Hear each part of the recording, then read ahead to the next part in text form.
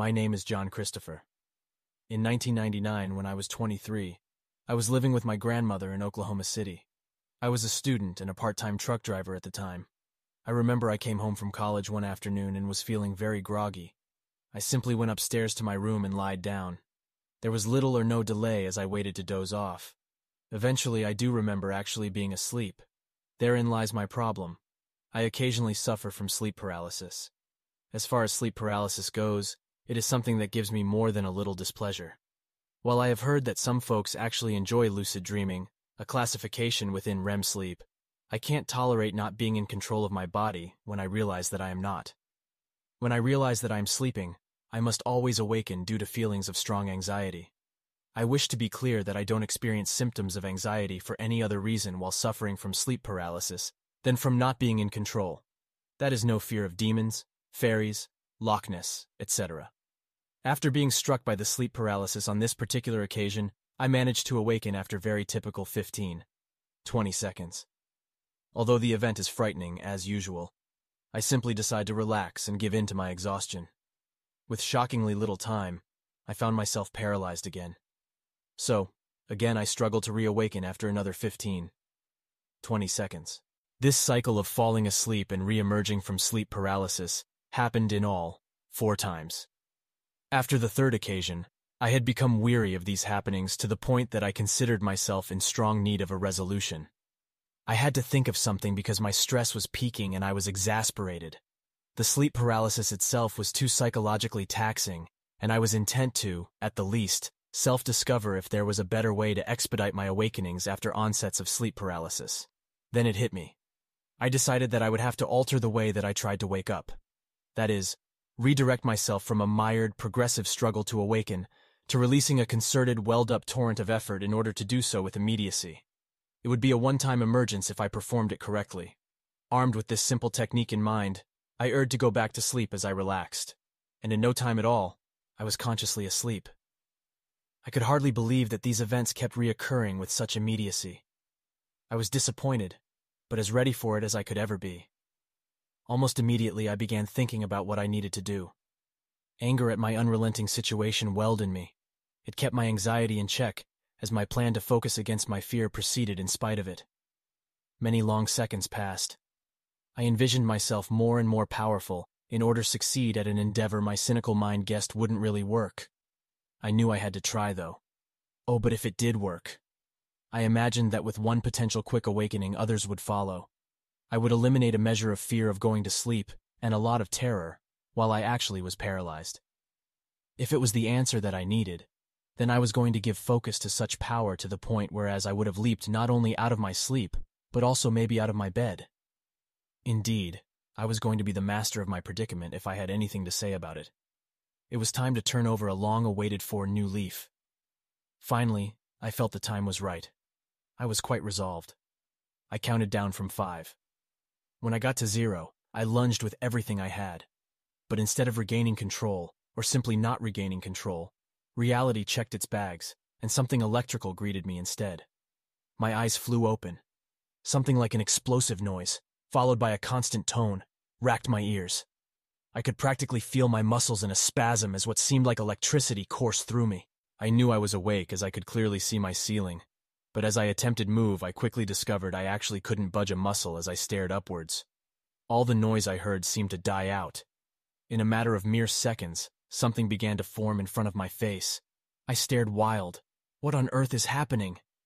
Within a few moments, it was there for me to see, plain as day. It was a box. Belief, yet disbelief, struck me at the same time. It appeared to be perhaps a foot or so distance from my face. How could this be happening, I wondered. I knew I could see, and there was not a chance that this was a dream or hallucination or disillusionment. But how can this be? Moments later, I began to realize that it was surrounded by something. Before I could discern more, clear, fluid, forceful speech rolled through my ears. Pure terror hit me like trillion tons of bricks. Not only could I not move my body, I couldn't move my eyes. I had to look at it. This is despite the fact that I really didn't want to learn anything more. I pulled with everything I had. I pulled and pulled and pulled. Not even a twitch to the eye resulted. Although I had my senses, My body was totally disabled and disconnected to my desire, it seemed. As my failure to change the situation continued, so did the speech. Whatever was responsible for the speech droned on as I stared. Obviously, I did not hear anything close to English. However, it didn't sound like any familiar speech ever heard. It didn't sound like a man was even speaking it. It sounded completely unemotional, yet commanding. There were no breaks between any of the syllables.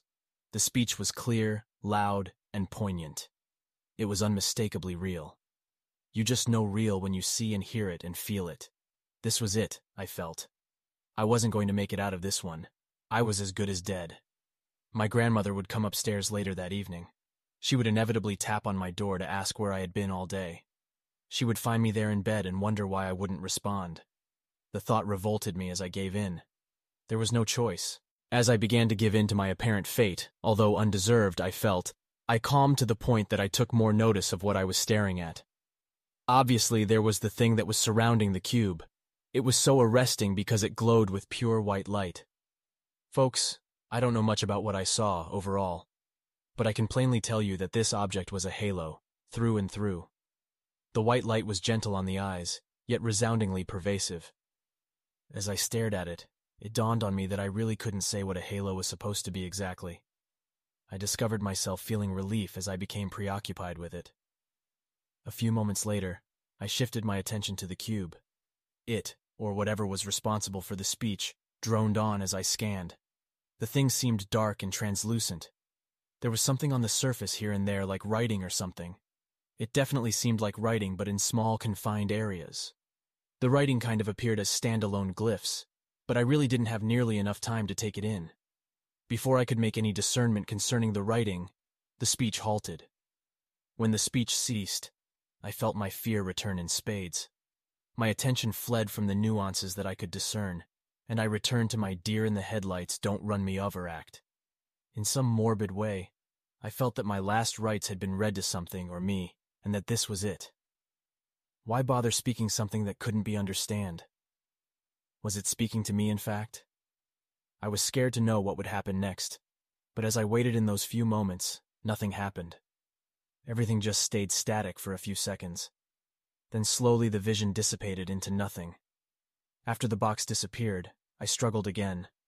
I felt renewed opportunity and hopes of escaping as I pulled for my freedom again.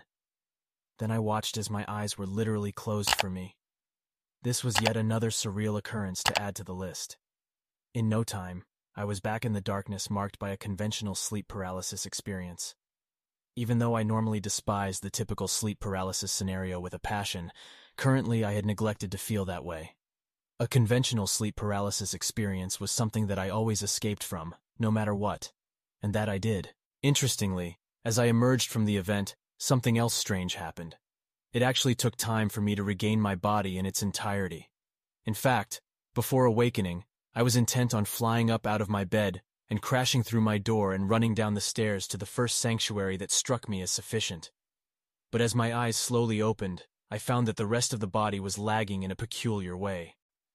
I got my head, then my neck, and my chest, then my abdomen, and so on. I regained control progressively, from my head down to my toes.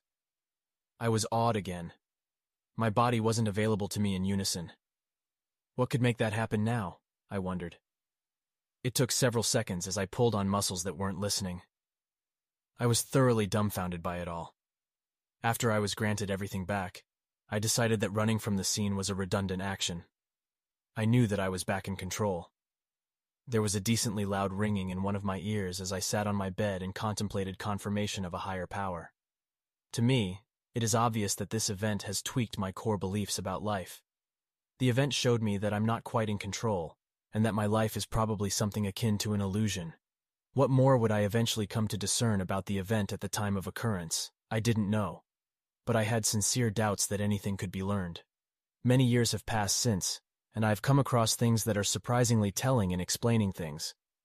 There are leads on the internet that are of value in explaining parts of my story, believe it or not. I think you'll find these leads interesting if you trust me to some degree.